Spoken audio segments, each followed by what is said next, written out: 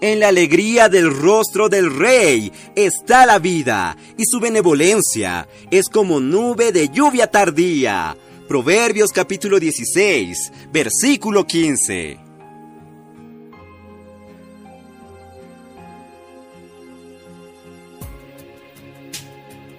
Oh, Señor Jesús, amados hermanos, amadas hermanas, queridos amigos, gracias al Señor, estamos en el día 1 de junio. Y en este día, en el libro Días más sabios, veremos que la alegría del Señor es nuestra fuerza. Oh, Señor Jesús.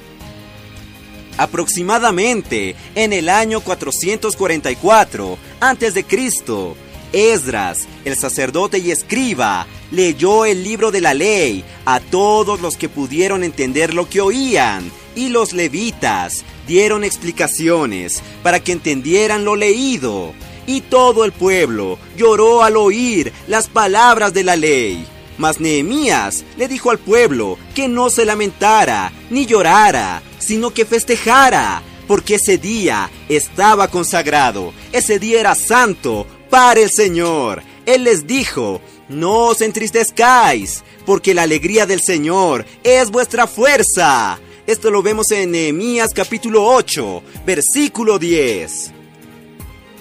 Y todo el pueblo se fue a comer y a beber y a obsequiar porciones y a gozar de grande alegría, porque habían entendido las palabras que les habían enseñado. Por eso, queridos hermanos, necesitamos divulgar literatura que explique la palabra de Dios, porque cuando se entiende la Biblia, la palabra de Dios, el pueblo de Dios se consagra y se regocija, y el Señor está feliz. ¡Oh, Señor Jesús! Por eso, queridos hermanos, que Dios bendiga los pies de los colportores que hacen este trabajo maravilloso de llevar esos libros que explican y enseñan la palabra de Dios. ¡Oh, Señor Jesús! Queridos hermanos, debemos vivir para hacer feliz a nuestro Rey, como dijo Pablo. Por tanto, procuramos también, o ausentes, dejando el cuerpo, o presentes, estando aún vivos, serle agradables. Esto lo vemos en 2 Corintios capítulo 5, versículo 9. Y mientras vivamos en el cuerpo, queridos santos, debemos vivir en el Espíritu, porque los que están en la carne no pueden agradar a Dios. Esto lo vemos en Romanos capítulo 8, versículo 8. Y hay un himno maravilloso que dice: tu excelsa gloria brilla, tú la vida eres, Señor, tu sonrisa ilumina, nos cautiva y nos da vigor, tu maravilloso amor es divino. ¡Oh, Señor Jesús! Por eso, queridos hermanos, esta tarea de divulgar literatura saludable que ayuda a comprender la palabra de Dios no es tarea solamente de los colportores. Cada uno de nosotros también puede predicar las buenas nuevas, el Evangelio, por medio de los libros, a cada una de las personas con las cuales convivimos, queridos hermanos.